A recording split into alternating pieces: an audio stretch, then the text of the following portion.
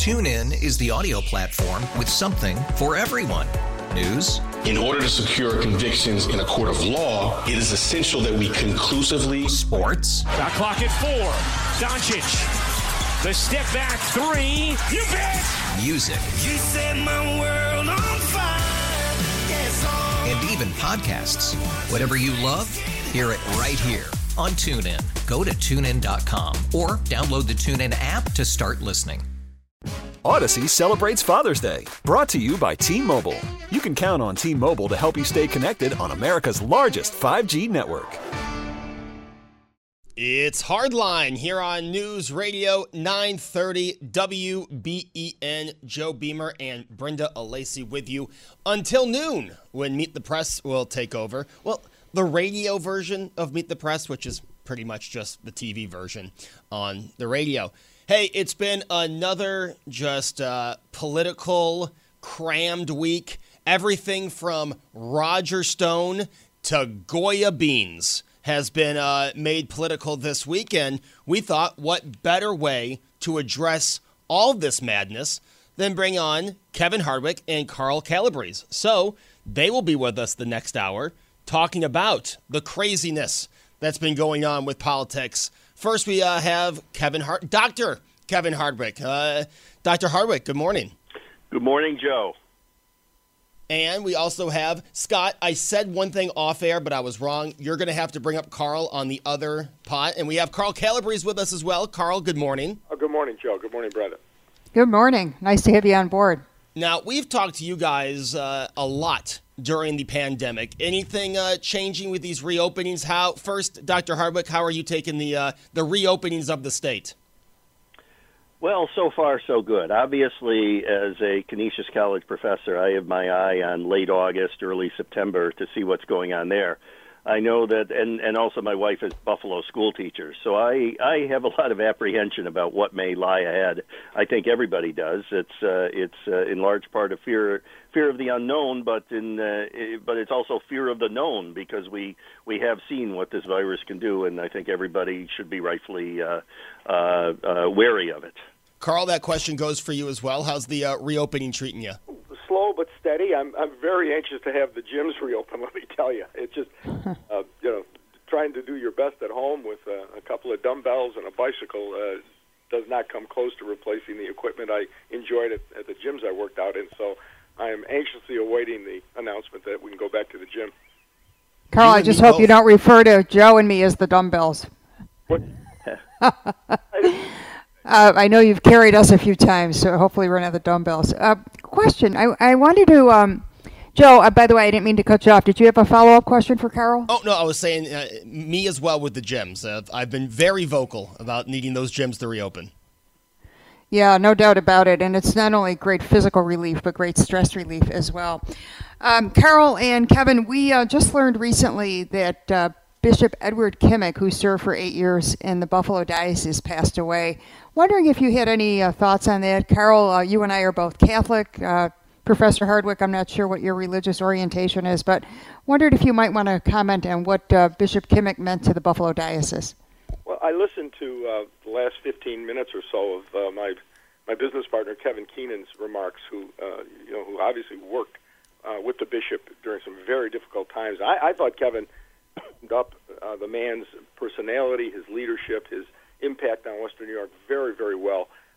He was an everyday kind of guy. He had that certain personality, that warmth, that approachability that oftentimes bishops don't have, and he had it. And I thought he was, he fit right into the Western New York culture very, very well, and had to make some very tough decisions with school closures and parish closures and mergers, and boy, that was a tumultuous time. But boy, when I think the history of the diocese is eventually written, he will get very, very high marks for his vision, his leadership, and just his personality and leadership style in dealing with people. And Dr. Hardwick? Well, he didn't have an easy task. It was a tough time. Of course, it hasn't gotten any easier for the Catholic Church. My son Brian was in the final graduating class St. Edmund's Grammar School. I had all four of my kids were there at some point or another. So that was a tough pill to swallow for this part of the community, but it was something that I think in retrospect everybody acknowledges was necessary. It wasn't the same church that many of us grew up with. The number of students attending the schools, the number of parishioners attending Mass has dwindled through the years, and changes had to be made. And to his credit, he stepped up and he made them, and he took the heat for it. Now, speaking of politics, I want to start with yesterday and move backwards, if that's okay. Move backwards through the week. Yesterday, we saw the president wear a face mask for the first time. Carl, I'll start with you. What do you think about not only the president having rallies as he was going to have in New Hampshire, the coverage of the Tulsa rally, but now the coverage of the president wearing a mask? And do you think that's the move going forward, that the president should, in public, be wearing a mask more often? Well, it depends what you mean by in public. If the president is behind a podium and the closest person to him, a staff member, reporters are, 6, 20, 80 feet away, no, I don't think he needs one. I don't think it's necessary. Going to a hospital, however, as the president said in the remarks you played, where you're dealing with people who have health issues, maybe compromised immune systems, people who just got out of surgery, absolutely the right thing to do. No question about it. You'd be irresponsible to do otherwise. But you got to, I don't like the one-size-fits-all approach. There are times to wear a mask, and there are times where I think it's just overdone. Again, it's a matter of social distance and just basic risk management. And I think, as I said, if he's giving a speech behind a podium, I don't think he needs to wear one. If he's walking by himself, and the closest persons around him are 6 feet or more away, I don't think he needs to wear one. Certainly going into a hospital, something like that, he was absolutely correct. I think it really shines a light on what Mike Pence did when he did not wear a mask at the Mayo Clinic, and I'm so happy to see that the president did wear a mask, and I think Vice President Pence even said publicly he regretted not wearing a mask at that time. But guys, don't you think it's more symbolic than anything when the president does in fact put a mask on, that people who support him might feel more compelled to wear a mask, as you point out, Carol, when appropriate? Don't you think that's more of a symbolic gesture? I would certainly hope so. I think I'd like to see the president wear a mask much more often than he does, which is, since he has only worn it once in public, that would be a lot more. I agree with Carl when he's at the podium, sure, but when he's walking up to the podium, just to send a message to his supporters, of which there are many, that hey, it's okay to wear a mask. It doesn't make you less of an American to wear a mask. I don't know about, Carl, about your Twitter feed, but mine has a lot of videos popping up of people refusing to wear masks and just some of the foolish things that they're saying. And oftentimes it's obvious that they're supporters of the president. They're wearing Trump paraphernalia. They're saying Trump 2020 or whatever. I think it's proven. It's science. We all ought to be wearing masks, and I think it's incumbent upon to set that example, to show people it's okay. He doesn't have to wear it 24/7. I think those of us who have been wearing masks, for months, are getting sick of the mask. There's no question about it, and there's fatigue, and we're letting down our guard from time to time, and that's why it's even more important that we have our leaders showing us that this is what we ought to be doing. Because if we don't, this thing isn't going to get better.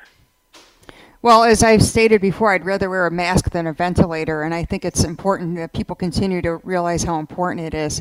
But guys, I wanted to switch gears a little and talk about the Roger Stone pardon. What was your reaction to that? Did you expect that to happen with his jail sentence looming on July 13th? Well, I'm not surprised, Brenda. Let's be clear. He did not pardon him. He commuted his sentence. He commuted the sentence. Thank you. Yep. Stone remains a convicted felon and always will be. But he did commute a sentence. I'm not surprised at all. Put yourself in Donald Trump's shoes. The first 2.5, almost 3 years of his presidency, he is, from literally the day he's elected, people trying to get him out of office. The Russian probe, 2.5 years of being accused of being a traitor, a Russian agent. Found out that none of it did not happen. All of the people who were going on television John Brennan, James Clapper, Sally Yates, Susan Rice, all of them going on television accusing Donald Trump of participating with Putin in winning the election and being a Russian agent behind closed doors in congressional committees when they were under oath, all said they had no evidence of any connection with Russia. But then they went right out and lied on television. So if you're Donald Trump, you're watching your people basically selective prosecution, because all of those people I mentioned also lied to Congress. James Clapper, when he was head of the NSA, the National Security Agency, lied under oath to Congress that when he said that the government was not collecting cell phone data on Americans. Lie. John Brennan, CIA, lied when he said that the government did not use the Steele dossier to get the FISA warrants to spy on Carter Page. Lie number 2. Andrew McCabe lied 3 times under oath about leaking sensitive classified material. All of these people are not only walking free, they're paid consultants for CNN. In the meantime, General Flynn gets prosecuted, has to go through bankruptcy, and now we find out, just released memos the other day, that the FBI knew he did not lie. It's in writing. They knew he didn't lie. They knew he wasn't a Russian agent, and yet they prosecuted him anyways. That ought to scare people of any political party, that kind of prosecutorial abuse on the part of the government happened. People should have to pay a price for that. And so if you're Donald Trump and you're looking at that, you're saying, gee, there seems to be 2 different standards of justice here for my people and the other side's people. And so I think this was his way of trying to balance the scales a little bit. Dr. Hardwick, what do you say about the Roger Stone commute of his prison time? I don't know, Carl. You've got to admit that it looks kind of swampy. I mean, the man is out there. Roger Stone is out there. He's been convicted of 7 counts. It's a conviction that the Attorney General, William Barr, who is no never Trumper, certainly, says was a good conviction. He stands behind it. He reportedly advised the president not to commute this sentence. Now, that's reporting. Who knows? I suppose it could be fake news. But it certainly seems to be where Barr was leaning. It was a good conviction. And you've got Stone out there saying, that he never he wouldn't roll on the president. He wouldn't rat on the president. And, of course, what he's been convicted of is tied directly to the president and his campaign. And then, then he gets his mutation. It certainly, looks very, very swampy. Kevin, what I would say is if you go back, and I did a little research on this yesterday, if you go back in the history of commutations and pardons, frankly, they always look swampy, okay? I mean, Thomas Jefferson pardoned a political ally, which at the time everyone thought was a deal that political ally would then testify against Jefferson's main political rival, Aaron Burr. And so every time these are done, they look swampy. And one of my favorites are Bill Clinton and the pardons that he made on the way out the door. And, that was sleazy. And this is not any less sleazy. It's the whole 2 things or 2 wrongs or 52 wrongs don't make a right. Let me say this, though. If today in the Hill publication, there's an article by Jonathan Tully, very respected lawyer. I believe he teaches at Harvard, Hillary Clinton supporter, but very, very fair analyst of constitutional law issues. And he makes the case that Roger Stone, what he should have gotten was a mistrial. Number one, the venue of Washington, D.C. is very difficult for any pro-Trump person to get a fair trial, given that 92% of the people of Washington, D.C. voted against him. And number two, as Trump talked about in the remarks you played, the forewoman of the jury was an active Democrat partisan who did not disclose that to the court. And then during the trial, she was tweeting on social media that she hated Donald Trump and all of his friends and supporters, i.e. Roger Stone, were racist and supporters of the Klan. And anybody else, when that came out, that would have been grounds for a mistrial. And so, that and going back, Kevin, I don't know about you, but it really bothered me to watch how the government arrested Roger Stone. Now, here's a guy who's never been convicted or charged with anything. He is charged with nonviolent crimes. The government shows up at 6 o'clock in the morning at his house with 28 fully armed SWAT officers, a gunship helicopter overhead, and a gunboat in the canal next to his house. And by the way, CNN just happened to be there. And they arrest him under, I couldn't believe it. It was government thuggery at its worst, because even the Justice Department protocols say in a situation like that, we've got a person charged for the first time with nonviolent crimes. The proper protocol is to call his lawyer or her lawyer and say, you and your client should be at the courthouse in such and such a time so we can do the indictment. That was government thuggery by Bob Mueller, and at that point I said, wow, something is really out of whack here. Any response, Kevin? Well, look, a jury of 12, not just the foreperson, but a jury of 12 convicted him. My understanding is that the appeal was still pending. That may have given him what he wanted. My belief is, or my understanding is that the process for commutation, normally you have to wait for appeals to be exhausted. I don't believe that was the case here. Regardless, it's someone who was claiming that he would never roll on the president gets a commutation, something he sought from the president that keeps him out of jail. Certainly that sends a message. It sends a message to anyone else who might be thinking of doing ill in behalf of the president, that, he's got their back, assuming he wins again. The 2016 election was tainted. The Mueller report, was not a scam. It did turn up plenty. It did not exonerate the president. Mueller himself said that. The report says that right out front. And it did show that there was Russian interference, and Roger Stone was in the middle of all this. Wait a minute, Kevin. That's a threat to our democracy. Russian interference and collusion with the Russian agents for your campaign are two different things. The Russians have always interfered with not just our elections, but Western democratic elections. Their goal is to create mischief and doubt and turmoil within the democratic process. They've always done that, and guess what? They're going to continue to do that. The report was clear. Absolutely, and there was no question that the mischief was on steroids in 2016. Between Trump or anyone in the Trump campaign and any Russian, period. That's what it says. I read it. Carol, let me ask you a question about the commutation. Even Attorney General Bill Barr and Chief of Staff Mark Meadows reportedly advised the president not to offer this commutation to Roger Stone. Why do you think they would say that if you laid out the case about why he should have his sentence commuted? What do you make of what their recommendation was, if in fact that's true? As Kevin pointed out, that's reported. I take everything I read from anonymous sources in the New York Times and the Washington Post with an ocean full of salt, okay, given their record on reporting so-called news that turned out to be fabricated. But even if they did, I mean, Kevin mentioned about you have to wait for the appeals process to go through. If you read Article 2 of the Constitution, the powers of commutation and pardon and what's called reprieves is rested solely in the executive branch. It says nothing about waiting for appeals processes. And so Nancy Pelosi can bluster all she wants about they're going to pass legislation to make sure he can't do this again.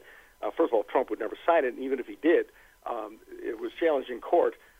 It's going to be very difficult to show why Congress suddenly thinks it has the power under Article 2 that clearly goes to the executive branch. But they may very well have given him that advice, but he has the unrestricted power based on the Constitution to commute and pardon people. And by the way, President Obama pardoned and commuted more people than the previous 17 presidents combined and still holds the record for the most commutations and pardons on one single day. His last day in office, he pardoned over 330 people. And I never heard a word out of Nancy Pelosi or anybody on the Democrat side. All right. Hey, way more to come with Carl Calabrese and Kevin Hardwick when we come back, like Goya beans, cancel culture, the Biden campaign. Yes, Joe Biden is running for president, if you forgot. And the Lincoln Project has been in the news a lot lately. We'll cover all of that after this break and news with Neil McManus here on Hardline on News Radio 930. TuneIn is the audio platform with something for everyone. News. In order to secure convictions in a court of law, it is essential that we conclusively. Sports. Shot clock at 4. Doncic. The step back 3. You bet. Music. You set my world on fire. Yes, and even podcasts. Whatever you love, hear it right here on TuneIn. Go to TuneIn.com or download the TuneIn app to start listening. Odyssey celebrates Father's Day, brought to you by T-Mobile. You can count on T-Mobile to help you stay connected on America's largest 5G network. WBEN. Welcome back to Hardline here on News Radio 930 WBEN. One thing I wanted to say before we get back to our guests, they're talking about Robert Mueller and things he said about the investigation. I think a lot of people still have questions of how in control was he of that investigation, because when he was put in front of the American people, he really had a difficult time answering questions or remembering where certain things were. So you question, again, this is from a point of view, this is commentary, not fact, but you question just how involved was he in that investigation. That's my 2 cents. Now, we have seen, by the way, it's Hardline with Joe Beamer and Brenda Alesi, Kevin Hardwick and Carl Calabrese joining us this hour. And we've seen cancel culture in full effect. Where did we see it the most this week? Well, with Goya. Goya makes great food. The CEO of Goya said at the White House on Wednesday, "We're truly blessed to have a leader like President Trump, who is a builder." Well, since then, there have been calls to boycott Goya, of all places, including AOC. She always finds a way in the news. She had tweeted, "Boycott Goya, Goya away." Pretty clever on Twitter, and that has been a big backlash against Goya. So, Dr. Hardwick, I'd like to start with you. Cancel culture at full effect. Okay, you don't agree with what the CEO said, but now it seems like mostly Democrats, mostly those on the political left, if they disagree with someone, they go full boycott instead of thinking of the employees that work for Goya and how that has a trickle effect on the economy and the lives of the middle class to lower class people that probably work for the company. Yeah, I mean, this is nothing new. It's just that it's on stilts now. That we are where we are. I mean, everything is political, whether it's Goya or the MyPillow guy or whatever. People are calling to boycott this company or that company. It comes from all sides of the political spectrum. And where you also see it is on Twitter and on Facebook. Someone says something, everybody wants their job. Many of the people try to identify these people going off on these rants, not wearing masks or whatever. And eventually you read where these people lose their jobs because someone has identified them. They go to their employer. They say, "Is this the sort of person you want working for you?" They say no. The person gets fired. I mean, we've seen that. We've seen that locally. That vice president for Roswell Park not too long ago made some ill-timed or ill-advised comments on Facebook about Trump supporters, and it cost her job. It's everywhere now. I mean, again, it's nothing new, but it's just so much more prominent and profound now. I would add to that and maybe disagree just a bit. It's not new, but what is new is the ferocity of it. Kevin, you've seen this on the college campus where conservative speakers cannot get a forum. I mean, violent reactions to having people with responsible, respected academic, philosophical views are barred from giving their positions. This is very dangerous, very, very dangerous to a free and open society that values free speech and the clash of ideas to say, you can't speak anymore. I mean, Boeing Aircraft just fired a top executive for an article he wrote 30-something years ago. And it was published, I believe, in the Wall Street Journal, a major publication anyways, that advocated why women should not be in combat. Responsible article, and at the time, probably 70-75% of American people agreed with that position. He lost his job over that. This is scary, and this is censorship by economic means. This will put a huge damper on free speech. People look at that and say, "I'm not writing anything. Are you kidding me? This could come back in years later, and I could lose my job." So this is primarily a tactic of the progressive left. It's dangerous, and I hope it stops. I mean, maybe we've reached the breaking point where last week a number of very prominent liberals signed a letter saying it's gone too far now. We've got to stop. We've got to be open. We've got to have free discussion and free speech. and they were mercifully attacked. I was going to say that, Carl. The signatories were attacked. Yes, they were. And they were ravaged for taking that position. So this is an issue we have to watch closely, and people on my side of the aisle and people in the middle have to start speaking up to the mob, because the mob is basically one huge bully. And we all know that when bullies get their way, they overreach. When bullies are stood up to, they back down. And so it's about time my party, and this is what criticism I have of the Republican Party, of not speaking out. The tearing down of monuments by mobs, vandalism of public property. Republicans ought to be speaking out very, very strongly against that and taking a stand, and they're not. They're silent, and I think that's a big, big mistake going into the election. You know, gentlemen, with this particular boycott, it seems completely illogical to me. So anybody who would support the Goya boycott seems foolish if you look at it and really delve into it a little bit. According to reports, Goya employs 4,000 people. Who needs more job loss, especially during a pandemic? And this gentleman has the right to say whatever he wants to say. When people are doing these cancel culture type movements, it makes them look even more ridiculous when you delve down and realize the impact it has on people who are just simply there working, trying to make a living. I think this one will backfire. I'm wondering what you both think about that. Go ahead, Kevin. No, about backfire. I mean, it may not succeed, but I don't see a huge backlash lasting. You know, I mean, you think about it. This is going to be old news in minutes. Right. News cycle just goes so quickly now. What we were talking about last week is ancient history. Kevin's absolutely right on that, but I guarantee this, there will be a new Goya minutes from now. It's just the times we live in. Well, it was the MyPillow guy not too long ago, wasn't it? That's correct. So, yeah, and again, that was a week, 2 weeks ago? A while ago. Well, it was longer than that, but anyway, it was that's ancient history. Speaking of history, we've seen statues going down the last few weeks, including here in Buffalo. We saw one removed. It was not toppled by an angry mob or by protesters. And earlier in the week, we heard an assemblyman say, Sean Ryan, say that, you know, statues and monuments, they're really only supposed to be there for a generation or so. And a few weeks before that, we heard the governor say that it was a beautiful expression. I'm paraphrasing his words, of course.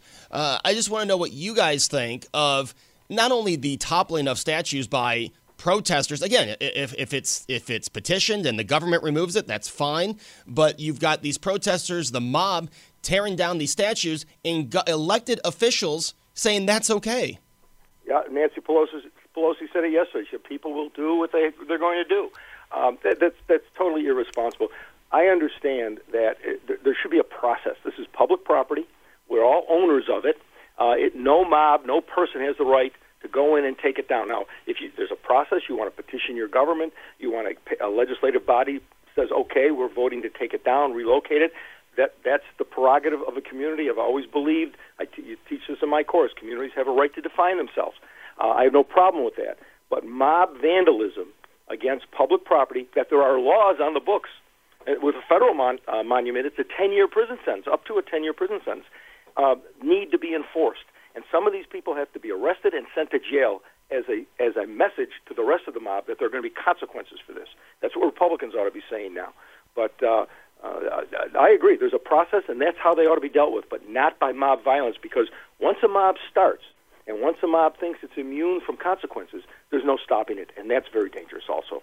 Well, it was nice to see that it was done the right way in Buffalo. You had people coming together. I thought there were a lot of adults involved on that, and I think it set a good example. It followed a process, and it wasn't a mob toppling the statue. It was people coming together. And Kevin, I agree with that, and I think we would agree on this. You know, every country has history, and some of it's good, some of it's bad, and some of it's ugly. And you've got to teach all three aspects of a country's history. You can't sanitize it. You've got to teach the good, the bad, and the ugly. And to tear down all of these statues is looking forward, I think, is a prescription for disaster, because if you don't know your history, and you don't know what went wrong and how it went wrong and how it was able to build up a movement for whatever the issue is, you may repeat that again. And so that's my whole problem with this movement of not just toppling statues, but the bigger message is erasing history. And by the way, there was a great show done on this Friday from 9 to noon on demand, radio.com, the Joe Beamer Friday show, if you'd like to check it out. Okay. A shameless plug. Guys, what about the whole DACA ruling? Do you think President Trump has changed his mind on that? Were you surprised at the shift? Go ahead, Kevin. I answered last. No. You quite. I'm not up to speed on the DACA ruling. Perhaps you could give me a hint. Carl? I'm not surprised because if you recall, the president had offered a path to citizenship for DACA kids a while back, a year and a half ago, and thought for a while he had a deal with the Democrats in the House, and they rejected it. So he's already been down this path once before, and was obviously showed his willingness to go there again. Guys, I want to ask you about the upcoming campaign, or what we would be in the middle of if it wasn't for COVID-19. It seems to me, with poll numbers continuing to, I don't want to say go down for the president, but not look great. Is it? And I'll start with you, Carl. Does it seem to you that the Democrat Party is content with just leaving Joe Biden out of the media until November? Do you really think there's a chance that we won't see a presidential debate this year? Well, they're going to be content with as long as the numbers in the polls show that it's working for them. Okay, you don't fix something that ain't broke. I don't think it's going to work for the whole campaign. I think there's going to come a time when Joe Biden will have to leave his basement and come out and address issues and take questions and maybe even debate. Although I think there's going to be tremendous pressure not to have any debates on the part of the Democrats. But first of all, let's talk a little bit about these polls, okay? I follow the polls religiously. Every month, at the beginning of the month, I go online and I check out the Real Clear Politics average for the 9 or 10 key states that are going to decide the presidential election. My first piece of advice to everyone is ignore the national polls. They mean nothing. They're a beauty contest. We should have learned that in 2016. You've got to look at the state-by-state polls to get to the 270 electoral votes. The states I have, and Kevin can agree or disagree, as key states are Pennsylvania, Ohio, Wisconsin, Illinois, Florida, North Carolina, Michigan, Georgia, and Arizona. In all of those states, in North Carolina, Biden and Trump are tied. In Georgia, Trump is up by 7.5 points. In the rest of them, Biden is up. But in almost all of them except two, his lead is 3 points or less, which is margin of error stuff. In Illinois, he's up 6 points. In Michigan, he's up 7. Very fluid, and as professional political folks, Kevin and I know that you really don't start paying attention to polls until after Labor Day, because that's when people really start paying attention. And that's when most of the polling organizations do something very, very important in terms of methodology. They stop polling registered voters, and they start polling likely voters, and you get a difference in response. Trump does much better with likely voters than he does registered voters. So I'm following this every month. It's been pretty steady, a little uptick for Biden, but again, the numbers I gave you, in most states his lead is 3 points or less, and that means it's a very fluid race, and that's what I'm looking at, is the state polls in 9 or 10 states, not paying any attention to national polls. Well, Carl is certainly correct. You don't want to look at the national number. You want to look state by state. And pollsters took a licking 4 years ago, and they're trying to revise their methodology and trying to hone in on who the likely voter is, because they had a difficult time last time. The other thing that Carl is right. 3.5 months is an eternity, and a lot still has to be decided, and a lot of those decisions are going to happen within the states. Carl, the whole question of the prevalence of absentee voting and mail-in voting is going to be huge one way or another, isn't it? Absolutely. It changes the entire playing field. And you don't have those answers yet. No, that's a big X factor. States that count. I would guess, I'm pretty sure we're going to have it in New York, right? Like we did in the primary? Yeah, I think so. Think about what we had in New York. We could vote in person on Election Day, on primary day. We could vote, coming up to it, we had 9 opportunities to do early voting, and then we did what I did, which was absentee voting. Absentee voting. Hey, I don't want to get coronavirus. Let me vote by mail. That's in New York. Now, is that going to happen in Georgia? Is that going to happen in some of these other states? Maybe, maybe not. I mean, that's as much of the battle as trying to convince someone to vote for Biden or for Trump is to how are we going to be able to vote, because that's going to have real effects on Election Day. Well, Kevin, as you know, and we do, all of us in politics know, elections are always about turnout.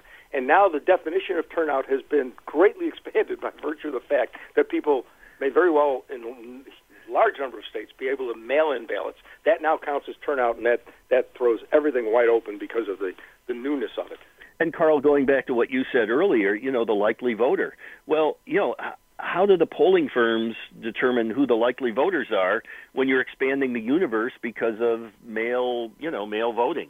Right. In the past, that was easy to do because you want to be them elections, and you bought a list of people who have a history of voting in not just elections but also primaries. And you can go back and look at that, and you can very easily peg the likely voter. But that was requiring people to leave their house, get in the car, drive to the local Knights of Columbus Hall, and vote. That's all out the window now. And all you have to do is look at the increase in school voting this year. I was able to. I normally vote for the school budget in the city of Tonawanda and for the board members there, but now I could do it from the convenience and the comfort of my home. So many more people did this year. I mean, the turnout for school elections was historic here, and I think the primary election turnout was up too. Correct. Yep. We haven't talked to you both since the NY27 special election, and today it said that Beth Parlato is going to stay on the conservative line, that she's not going to run on the Republican line. Guys, thoughts on Beth Parlato's candidacy and her decision to run on the conservative line in NY27? Well, I'm not quite sure. I read the article, and it's not certain yet she's going to do that. She's making some noises and some movements towards that, but that could change. Apparently, she gave a commitment to the party leaders that she would get off the conservative line or allow herself to be taken off the conservative line if she lost the Republican primary. It'll be interesting to see if she keeps that commitment. If she doesn't, and the party leaders of the Conservative Party keep her on that line, that, along with what Kevin just mentioned, the mail-in voting, could have major impacts on NY27 in November. Yeah, it's a strange district, and Carl is right. I mean, just because that article is in the paper today doesn't mean she's going to be the conservative nominee or conservative candidate come November. There are ways of getting her off. The best way is to have her run for Supreme Court judgeship down in New York City someplace, and you can vacate the line for that, and then they would give it to Jacobs. Only in New York, huh, Kevin? Well, yeah, you know what? It's bizarre. It's a wonderful state. Let me ask you, speaking of NY27, and we'll start with you, Carl, were you surprised with the final poll numbers? I'm not going to say one way or another now because all the ballots from Niagara County and Genesee County have yet to be counted based on what's been in the paper. And so if indeed those ballots are counted and it turns out to be an 8 or 9 point lead, that's smaller than I thought, but it's still a healthy lead. But let's wait and see what Niagara County does and what Orleans County does in terms of those totals, and then I'll make an analysis of what that says about November's coming race. Kevin, let me ask you, were you surprised the way Nate McMurray ran this campaign for the special election? You know what? I didn't, from the start, give Nate McMurray much of a chance. I think that he came as close as he did. I mean, speaks well for him. And that's the fact that I didn't give him much of a chance doesn't mean that I'm down on Nate McMurray. It just means that that's the most Republican district in New York State. And, Democrats got a really, really uphill climb there. I was surprised. I'll tell you what I was surprised by the final vote in Erie County, which was within a couple percentage points for the Erie County part of the district. Jacobs only won that by a couple percent after the absentees came in. And the absentees came in overwhelmingly for McMurray. That left me scratching my head, and at some point, I'm sure a lot of people will be digging into those results, trying to figure out what happened and what it means for the future for that district and for the... Voted in much bigger numbers by absentees than the Republicans did in that race. Let's keep I'm sorry, Brenda, go ahead. We've got about a minute left, guys. I wanted to ask you about whether there will be a Republican National Convention in Jacksonville. It's already been changed once, going from North Carolina to Jacksonville, and there's a lot of talk about whether it will actually take place or will it be truncated in some way. Guys, what do you think about that? Will it happen? Did you say truncated or truncated? I like that. I think there'll be some type of convention, but I think it's going to be far removed from what we historically and traditionally see. It's going to have to be modified, especially if Florida continues with the numbers that are showing up in Florida. I don't expect to be watching a 4-night traditional convention with people packed to the rafters in a convention hall. I just don't see that happening now. Yeah, I also suspect something will happen. I mean, I think they have to do something. And that will, if only for their base, distinguish them from what the Democrats are doing. 2 more questions. First one, because I don't think either of you answered it. Will there be a presidential debate, at least one, before November, Carl? I think there'll be. I think Trump wants 3. I think Biden wants 0 to 1. But I think the pressure for presidential debates, I mean, it's almost become part of the fabric of a presidential campaign now. There will be at least one, and if Biden doesn't consent to one, I think that will be a political negative for him. Yeah, I also believe there will be at least one debate, and there may be more. I don't see any reason why not to. I think that there's more of a downside for Biden in skipping the debates rather than appearing in it. All right, and I wanted to ask you about this Lincoln Project. It's been in the news the last few weeks. They're now going after Tucker Carlson. It's a group of former Republicans, some that were on the Bush administration, the McCain campaign. Do you think they'll play a part in this election? Do you think this could be worse for the president or work against the president more than the Never Trump movement in 2016? Carl, I'll start with you. I think it's the same people under a different banner. Trump's support in the Republican Party now is 92%. I don't think these people are Republicans at all. I think they are indeed part of the swamp that Trump ran against. And they're prepared. They say they're conservative, but their hatred of Trump, and by the way, George Will is one of these people. I always liked George Will, but his hatred of Donald Trump is so great that he's willing to say not only should the Democrats win the White House, but they should also keep the House and win the Senate to punish the Republican Party. The progressive left legislation that would result from the progressive left Democrats running the White House, the House, and the Senate in a 2-year period would be shocking because the left will always do what the left does. It will overreach. And in those 2 years, they could do a lot of damage. And if they do get control of all 3 levers of government, what I predict will happen is you'll see a flood of far-left legislation that will result in a backlash in the next special that will return one or both of those houses to Republican control as a blocking agent for what people are going to be outraged about. To answer your question, I think they will have an impact. I mean, the Lincoln Project, a bunch of Republicans or former Republicans, I mean, in addition to George Will, George Will isn't necessarily part of the Lincoln Project, but you've got Steve Schmidt is big in there. He was McCain's campaign manager, for God's sake. So I think that they're going to have a profound effect. They've raised a lot of money. They have some great ads, digital ads that are running on Twitter and Facebook. And they're even buying some time in critical battleground states. There is a concerted effort there. And now they're talking about going after the Republican senators who are up for re-election. So I think they will have a big impact this year. Republican can they be?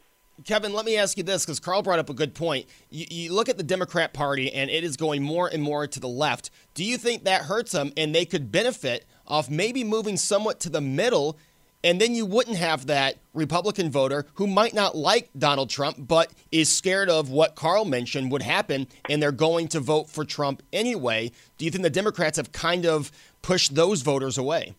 Yeah, as a card-carrying centrist, I've always been for centrist parties. But more and more, the trend has been to move to the left, move to the right, to try to fire up the base and win elections that way. And I think that on both sides of the aisle has had deleterious consequences for our country. You know, the Biden-Sanders group just got together and came out with a unity platform. It's a bear to read. It's 120 pages of single-spaced verbiage, and I'm trying to get through it. I'm about 25% of the way through it. But this is essentially a litany of the progressive left's agenda that has been advanced by AOC, by Elizabeth Warren, by Bernie Sanders. And what Trump has to do is Trump has to come up with his own agenda for the future and how it makes Americans better, or Americans' lives better. He needs to distinguish it from the Democrats and the direction they're going, and most importantly, he needs the discipline to stick to it. And that is a big question mark in itself, is does he have the discipline to do those three things? Well, 114 days to the election, and one thing we can be sure of, gentlemen, that there will be a lot of fireworks. Thank you both so very much for coming on with us this morning. Thank you. Thank you, guys. And Brenda, let's say we do it again next week. Sounds like a plan, Joe. Thanks. Have a safe week. Yeah, you too. Meet the Press is next. TuneIn is the audio platform with something for everyone. News. In order to secure convictions in a court of law, it is essential that we conclusively. Sports. Shot clock at 4. Doncic. The step back 3. You bet. Music. You set my world on fire. Yes, and even podcasts. Whatever you love, hear it right here on TuneIn. Go to TuneIn.com or download the TuneIn app to start listening.